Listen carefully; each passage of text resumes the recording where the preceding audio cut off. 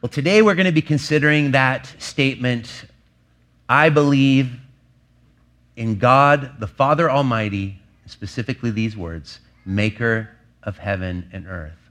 I want to begin by just stating a few things about this. You know, there is a book written by G.K. Chesterton called Orthodoxy that was extremely influential for me. And one of the things that he points out that made the gospel so personal was his acknowledgement that when he was on his journey to faith, he experienced this awe and wonder at creation. And he said, I looked around and I saw that the world seemed to be telling a story, that history seems to be telling a story. And if it's telling a story, there must be what? A storyteller, an author. He said, it seemed to me that the world is full of magic. And if the world is full of magic, there must be, and for some of you who don't like the idea of Christianity and magicians being linked together, I think it's kind of cool. He said, if the world is full of magic, then there must be a magician. And I think that there's something very profound about that statement. But for us, when we think of the scriptural narrative of God as the creator of all that is, I think it's important in the beginning, and I like what Chesterton does, is he makes it very personal to talk about creation in terms of a story that is being told. Because often you hear Christians trying to make scientific statements about the origins of the universe from the scriptures, and it's actually not helpful, nor is it the intent of the scriptures. For the scriptures themselves are a revelation of God's personal redemptive history. In fact, when Moses gave to the children of Israel the Torah, he wasn't giving to them an explanation of how things came into being. He was giving them their own cosmology, showing that the God that they worship, the Lord, Yahweh, was the one who brought order out of disorder, who is the creator above all things, and that he wants to enter into covenantal relationship with them. It's always relational. And I think that we must start at that place, because if we don't, we can lose ourselves as we begin to as we study the creed and we dive into the doctrine of God. It can become very quickly esoteric. And believe me, I read hundreds of pages this week on the doctrine of God as creator of heaven and earth. And even I had to wake up early this morning just to subtract about 14 pages of notes, because there's so much that can be said about it. And at the end, I just started praying, Lord, how do we make this personal? How do we make this about you and our relationship with you? And so I want to begin with this slide. I want to begin by showing you, if we can get that first, that we know God as creator. That is, as Christians, we know God as a creator only through the Son. Now look at this verse with me, because you would think that I would start with Genesis chapter 1, verse 1. In the beginning, God created the heavens and the earth. But I would argue that as Christians, we always begin from Christ. It's a Christological perspective. It's special revelation that has come to us through Jesus. It's one thing to look at the created world and get the sense that there is a God out there, but it is Jesus that makes that God personal and knowable. And so look what it says in Hebrews chapter 1, verses 2 through 3. It says, but in these last days, and it begins by saying that God at various times and various ways has spoken, but in these last days he has spoken. And if I was to give you the exact Greek, it doesn't even make sense in English. It says spoken to us by his Son. In the Greek, it just says spoken to us in Son. In other words, the Son is the final word of the Father. He is the revelation of who God is, whom he appointed the heir of all things. So he is the ruler of everything. And through whom, that is through the Son, he also created the world. He is the radiance of the glory of God and the exact imprint of his nature, and he upholds the universe by the word of his power. So we can't talk about God as creator unless we talk about God also as the sustainer of that creation. And not simply the creator and the sustainer, but also the redeemer and the ruler. All of those are enfolded when we talk into the idea of God as creator. And we can't really talk about God as the creator unless we come to it through Jesus. And this is why the Apostles' Creed is so beautiful and so personal, so relational, so intimate, because it doesn't begin with God created the heavens and the earth, and he is almighty, and because of that, he is Father. No, it begins with the fact that through the Son, we know that he is the Father. And because he is the eternal Father, his power is ruled by his love. And as an outcome of that relational love between Father, Son, and Holy Spirit, he created everything that is. It's a very profound reality. Now, let me just ask you the question, does Scripture declare that nature reveals God? And it does, but I think we need to be careful because no person can come to a saving knowledge of God through nature. When people say, nature is my church, what they mean by that is, I don't go to church. Because nature is not their church, because the church is the communion of men and women, boys and girls who have been redeemed by the blood of Jesus and brought into a singular family. Jesus being the firstborn over that family. But nature does reveal some things about God. There is general revelation. In fact, Romans chapter 1, verses 18 through 20 is very explicit. It says that the wrath of God has been revealed from heaven against all ungodliness and unrighteousness of men who by their unrighteousness suppress the truth. So something has come into creation that actually hides God from us. That nature itself is a reflection of God the way a painting is the reflection of a painter. It's not necessarily a personal reality, but it is a general revelation. For what can be known about God is plain to them, because God has shown it to them.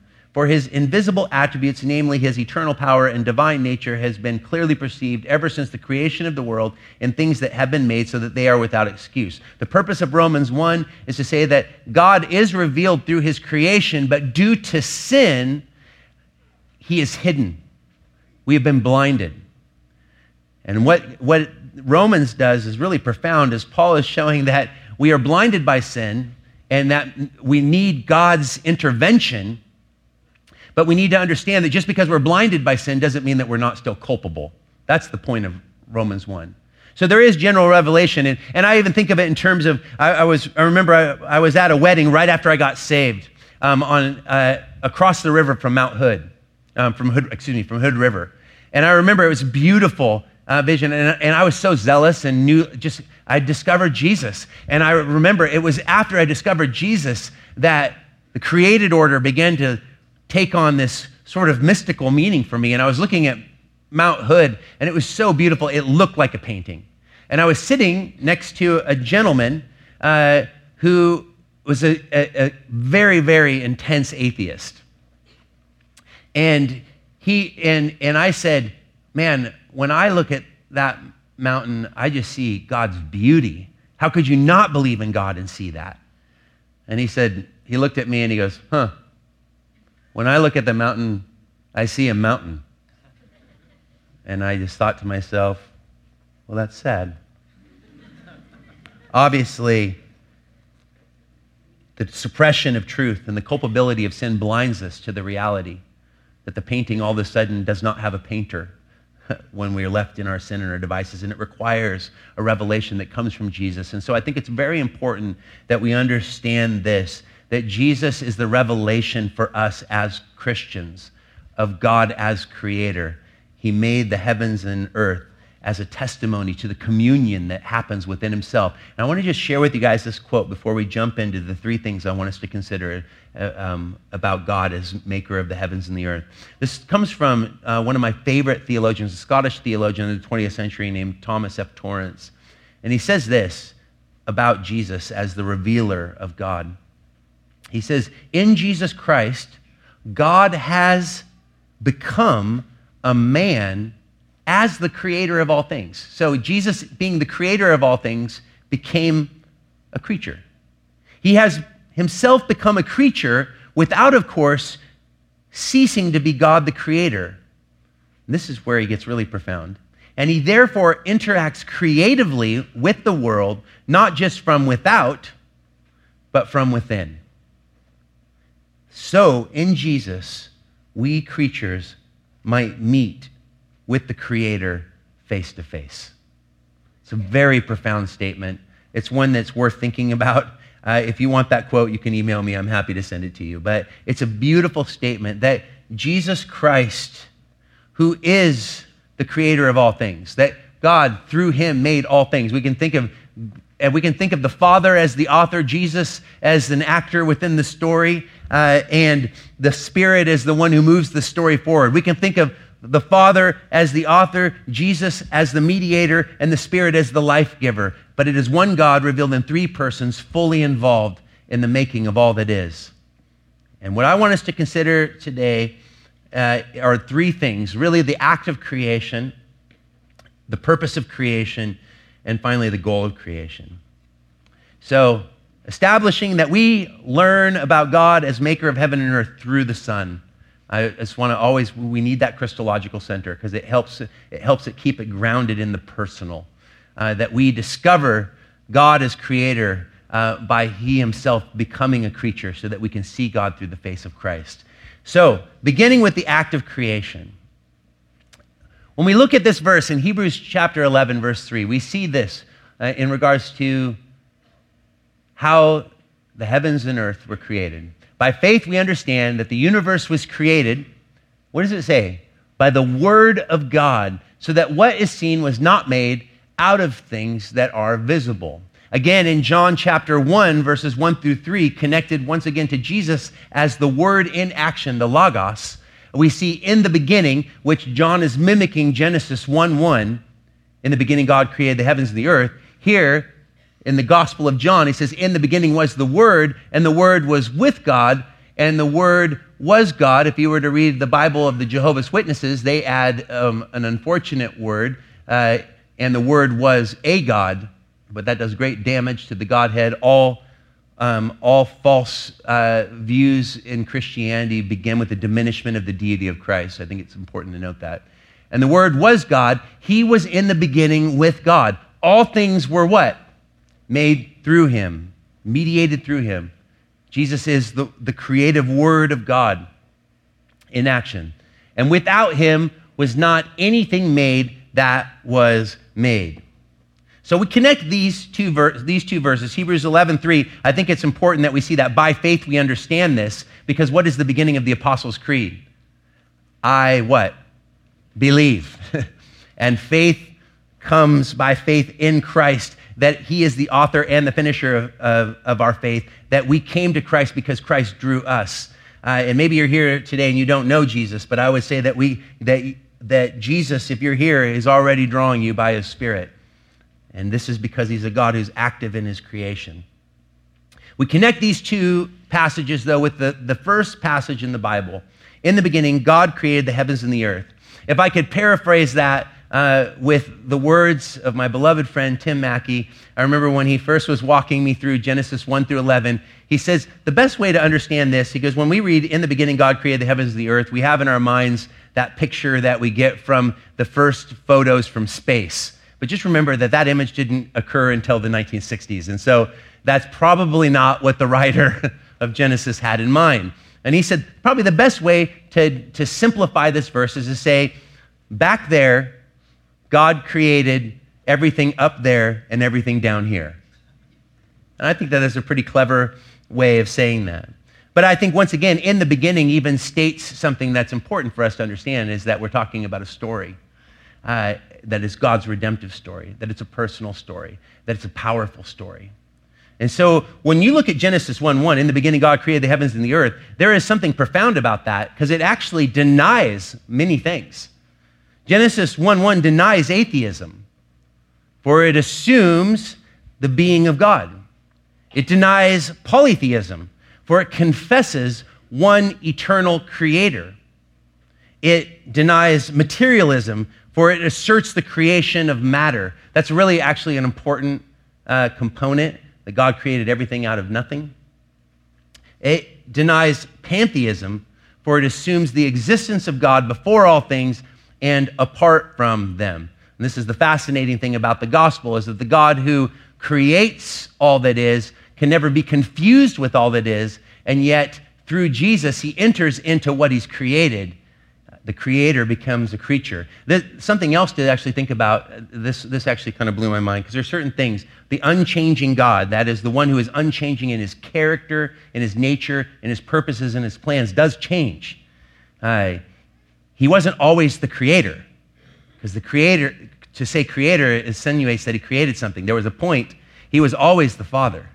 He became the creator, and he became Jesus, the human.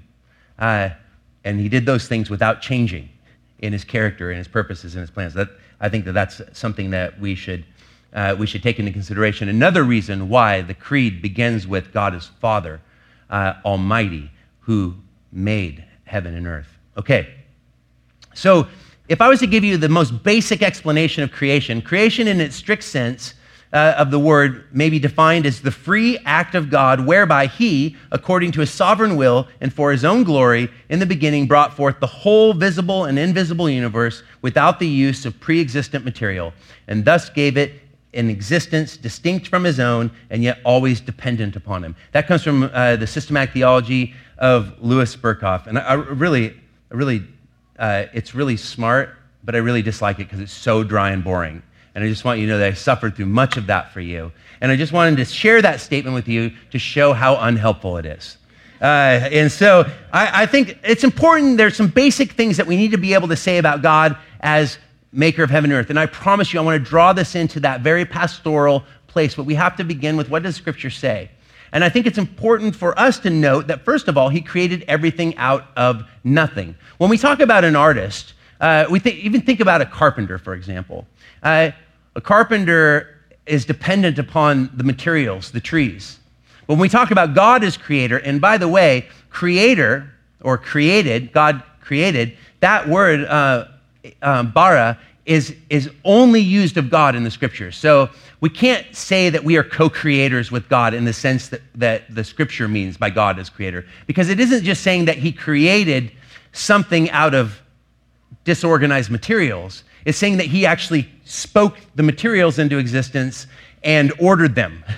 And so it's a unique means by which we see the absolute power of God. This is why Romans chapter 4, verse 17 says, God who gives life to the dead and calls into existence the things that do not exist. If you were actually just to read the Genesis account, Genesis chapter 1, verse 2, it says that there was darkness. There was basically chaos over the waters. And it would almost lead to a dualistic vision of creation, that God actually brings order to the chaos, which is what he does in that account.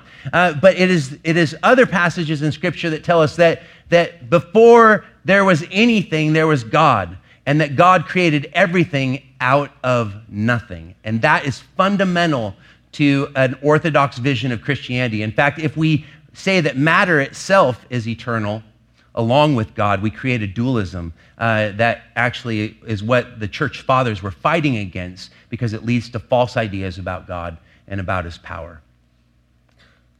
So, once again, the question of whether that's helpful doesn't really matter. What it does state implicitly is that we are dealing with a God who has all power. Now, let me just say that his power serves his love once again, which means that he created everything by speaking it into existence, and that reveals his personality. And this is where I think it begins to become relatable to us. Every step of the Genesis story, God creates by speaking. In fact, what do you have? It says, and God spoke, and it was so. What you have is a God who literally has the absolute authority, the God who spoke, and the universe leapt into existence. What does it say right here?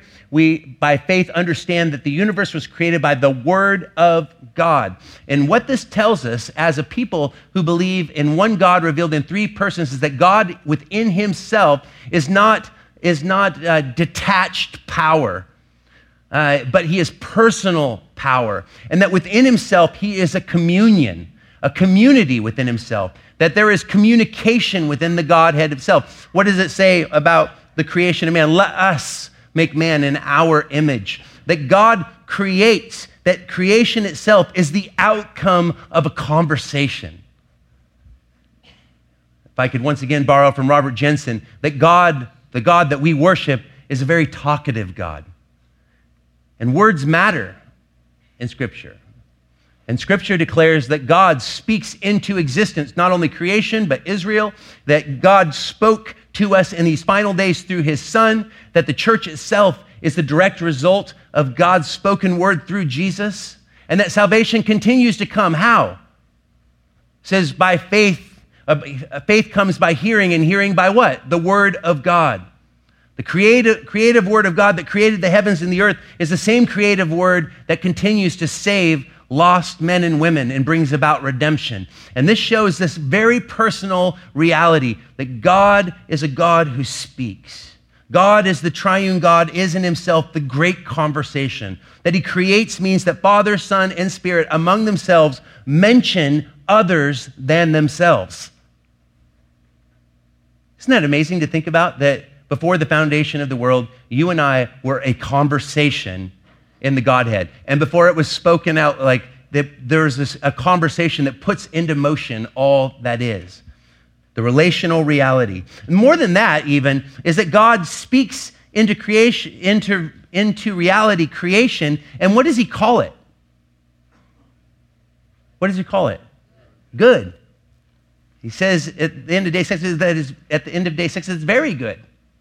And this is profound as well, because what did Jesus say to the young rich ruler? When the young rich ruler came to him, he says, "Good teacher," and Jesus followed up with, "Why do you call me good? There is only one who is good." What is Jesus saying to the young rich ruler in that moment? He is saying, "You're not good, and I am God."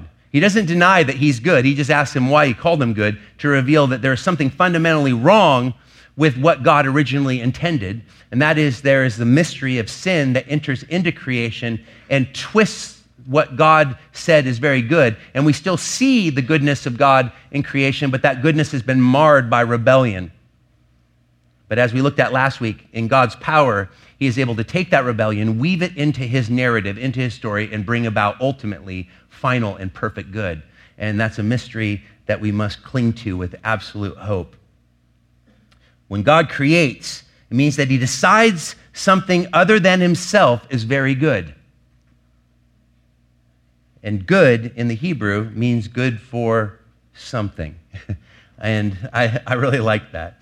But not only does God bring into existence everything by speaking it into existence, but he sustains creation by the same word. So when we say in the beginning God created the heavens and the earth, that's not simply a statement for the past. It continues to be a statement moment by moment. For all things are held together by him. All things have their origin. What does it say in that verse in Hebrews chapter 1, verses 2 through 3? He upholds the universe by the word of his power. The same creative word continues to give you and I existence. This is why Paul said that in him, that is in God, we move and breathe and have our being. And when you begin to think about that you sit here today as the outcome of God's creative word, that your existence is dependent upon his ability to preserve you by his word, it begins to create a lot of awe. Because when you think about the insignificance of yourself in light of the expansiveness of the universe, and that God keeps you alive by the power of his word. And he doesn't just do it for you as a child, as a born-again believer, but he does it for the rebel. He does it for the victim and the victimizer. That God's graciousness, that his powerful, creative word upholds the world, even in its rebellion against him, showing that he has a story that he's telling. And as readers of the scripture, we know where the story ends. I think this is important for us on so many levels, because we often forget, isn't that the condemnation of Romans chapter 1? That they do not glorify God as God, but begin to worship and serve the creature rather than the creator. And this is what happens, is we forget that we owe our existence. Everything we are, everything we have is a gift from him who holds us together by the very power of his word. And that's why people are all poetic about that Jesus, while on the cross, held the nails in place. He never stopped being creator,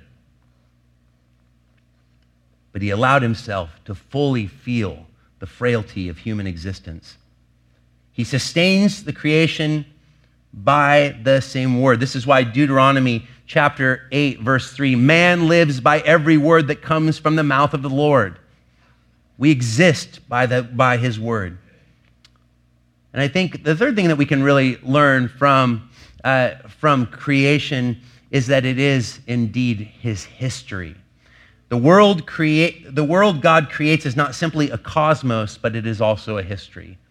And because it has a beginning, we can assume that it has an end, a completion. And if you look even at the narrative of Scripture, we see the history being played out. We see the history with his creation, with the call of Abraham, with the Exodus, with the crucifixion, with the resurrection, and even the final judgment are not events within a creation. They are the events of the history that is created. And so the doctrine of creation and redemption should be developed. And this is the thing that I want us to begin to focus on. Both the doctrine of creation and redemption should work together. And unfortunately, I think over time, they've been treated as very separate doctrines.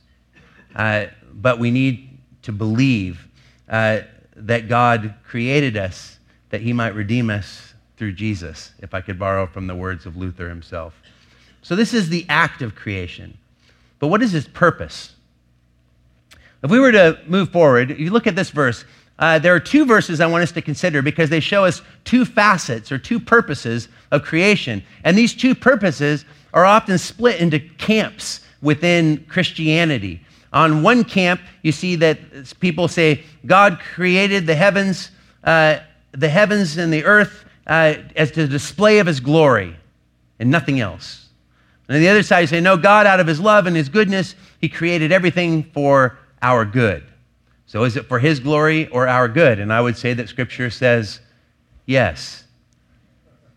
Isaiah 45, verse 18, for thus says the Lord, who created the heavens, he is God, who formed the earth and made it. He established it. He did not create it empty. He formed it, here's a purpose, to be what? Inhabited. I am the Lord and there is no other. But then you see in Colossians 1:15 through 17, he is the image of the invisible God, speaking of Jesus again, the firstborn of all creation, for by him all things were created in heaven and earth, visible and invisible, whether thrones or dominions or rulers or all authorities, all things were created through him and what? For him. And he is before all things, and in him all things hold together. Well, let's begin with his creation and us being at the center of that. That he created all that is for our good. Because he did create us at the center of his creation to be representatives of him, that he made us in his image. In fact, if you were to look at the biblical doctrine of creation, it's centrally a doctrine of the creation of life. In day 6, we're told in Genesis chapter 1, verses 27 through 30, so God created man in his own image. In the image of God, he created them. Male and female, he created them. And God blessed them and said to them, be fruitful and multiply and fill the earth and subdue it and have dominion over the fish of the sea and over the birds of the heavens and over every living thing that moves on earth. And God said, behold, I have given you every plant yielding seed that is on the face of all the earth and every tree with seed in its fruit. You shall have them for food, and to every beast of the earth, and to every bird of the heavens, and to everything that creeps on the earth, everything that has the breath of life, I have given every green plant for food. And it was so.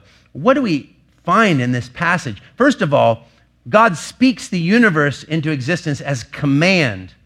But when it comes to human beings who are made in his image, it becomes a conversation.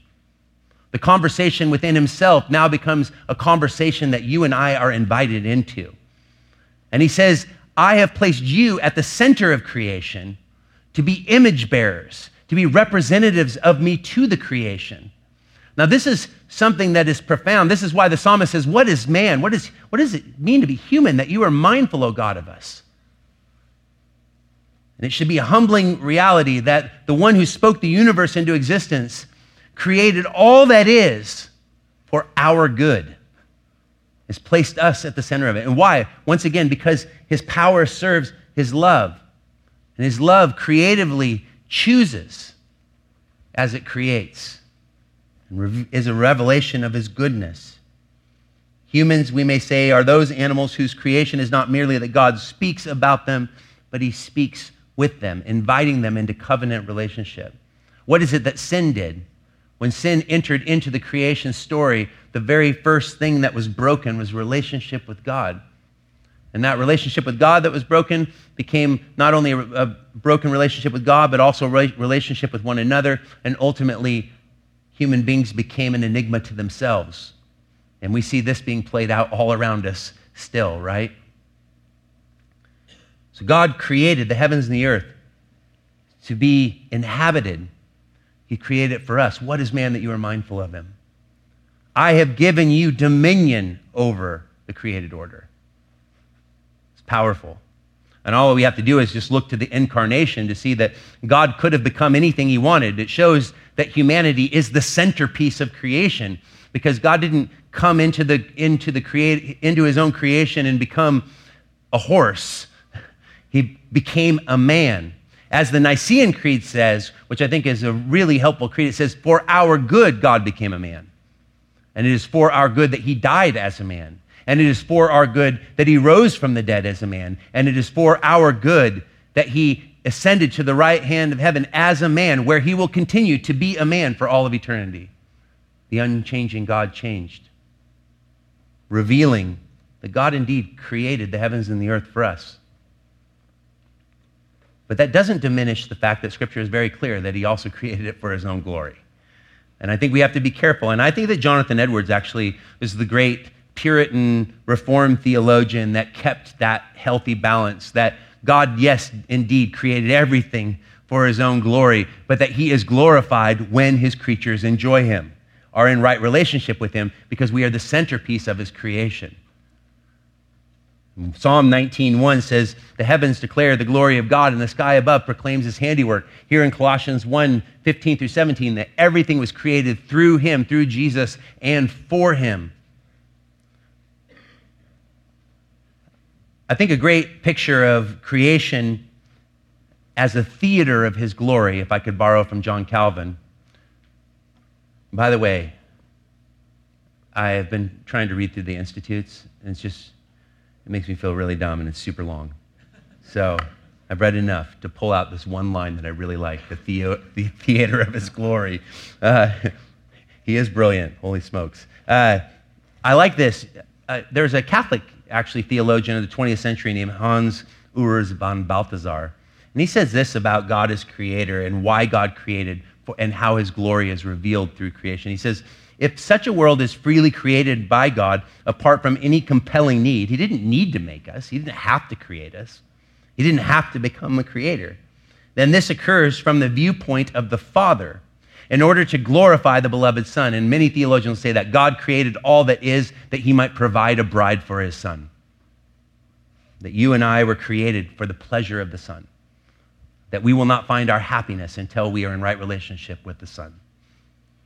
But he goes on to say, from the viewpoint of the loving Son, in order to lay everything as a gift at the Father's feet. Because aren't we told that there will be a point where everyone will bow the knee to Jesus, and Jesus will in turn everything over to God, the Father, that God may be all in all. Mysterious verse. And from the viewpoint of the Spirit, in order to lend new expression to the reciprocal love that is between the Father and Son. Hence, the one triune God is creator of the world. The world is a theater of God's glory. I love that statement by Calvin. I think it's powerful. But I think it's important that we understand that, yes, God created all that is for his glory, but he is glorified, if I could borrow from the Westminster Catechism, that he is glorified. The chief end of man is to glorify God by enjoying him forever. So, there's the purpose of creation. But what about the goal of creation? Look at Romans chapter 8, verses 18 through 22. Because this gives us a revelation of something. Because we've been talking about creation is good, but we also recognize that the world is not all that we think it ought to be. In Romans chapter 8, verses 18 through 22 says, "For I consider that the sufferings of this present time, something's entered into God's good creation that has brought about suffering, evil, something that is not a part of God's good design, but God has permitted in for his sovereign purposes and has the ability to work through it. This present time are not worth comparing with the glory that is to be revealed to us. For the creation waits with eager longing for the revealing of the sons of God." Notice the goal of creation is a revelation of the finish of the story, where the new heavens and the new earth will come as Jesus is truly recognized as Lord of all. "For the creation was subjected to futility," and there you have it. Something entered into it that brought futility upon it. "Not willingly, but because of him who subjected it, in hope that the creation itself will be set free from its bondage to corruption and obtain the freedom of the glory of the children of God. For we know that the whole creation has been groaning together in the pains of childbirth until now." This brings an interesting component to an understanding of God as maker of the heavens and the earth. And what this shows us is that we cannot separate God's redemptive purposes from his creative purposes. That redemption and creation belong together. Luther's Large Catechism, which I read this week, and it actually is really beautiful. God created us in order to redeem us. You and I are here to play roles in Jesus' story, and all the universe provides the stage and the props. Theologians and philosophers have debated through the ages whether this world is the best possible one, since it was created by God, who is at the same time perfectly good and all-powerful. And that's really the question. Even Chesterton talks about that in Orthodoxy, how the world today is like the ruins of a once beautiful castle. We see its potential, but there's something fundamentally wrong with it.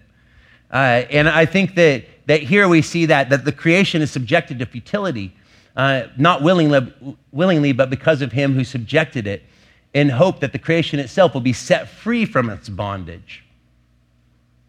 And what I would say about that question, if I could borrow from Donald Blush, is that the world is neither the best nor the worst possible world, but it is the best way to the best possible world.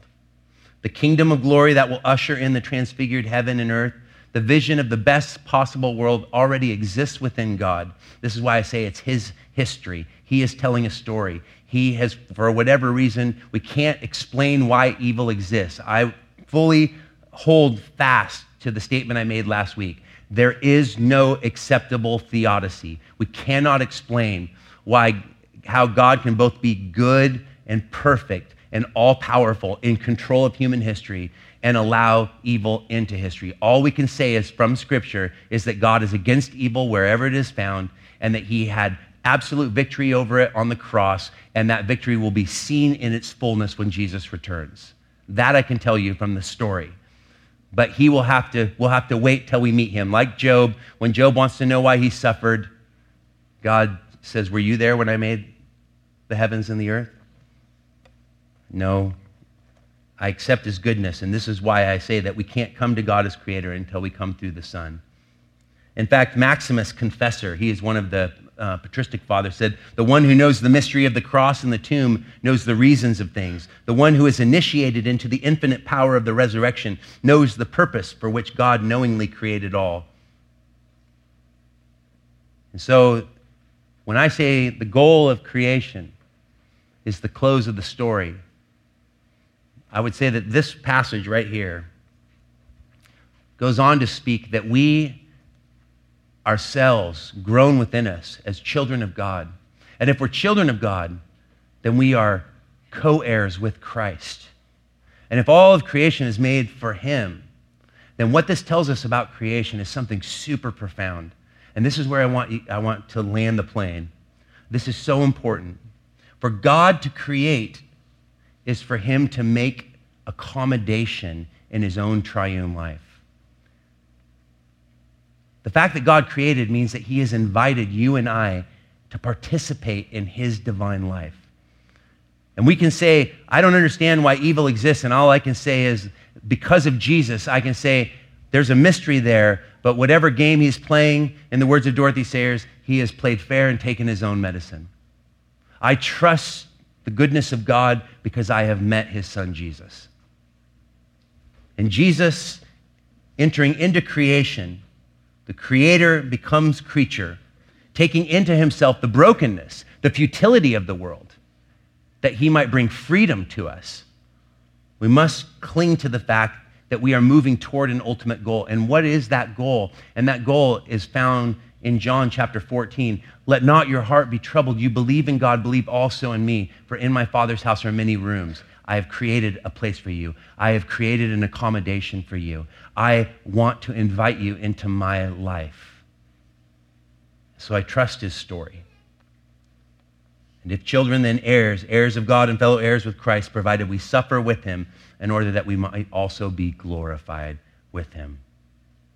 Creation is above all God taking time for us, because God is the Lord of time, created time. And think of that in terms of personal reality. He created time for us. As a good father, the thing that my wife and my kids want more than anything from me is quality what? Time. God created time for us. He invites us into his life. He accommodates us in his very personhood. This is the purpose of creation, that we might be glorified with Christ in relationship with him forever. And so what should it mean for us to be a part of this creation sustained by God? What it should mean for us are these three things: that we should be worshipers of him.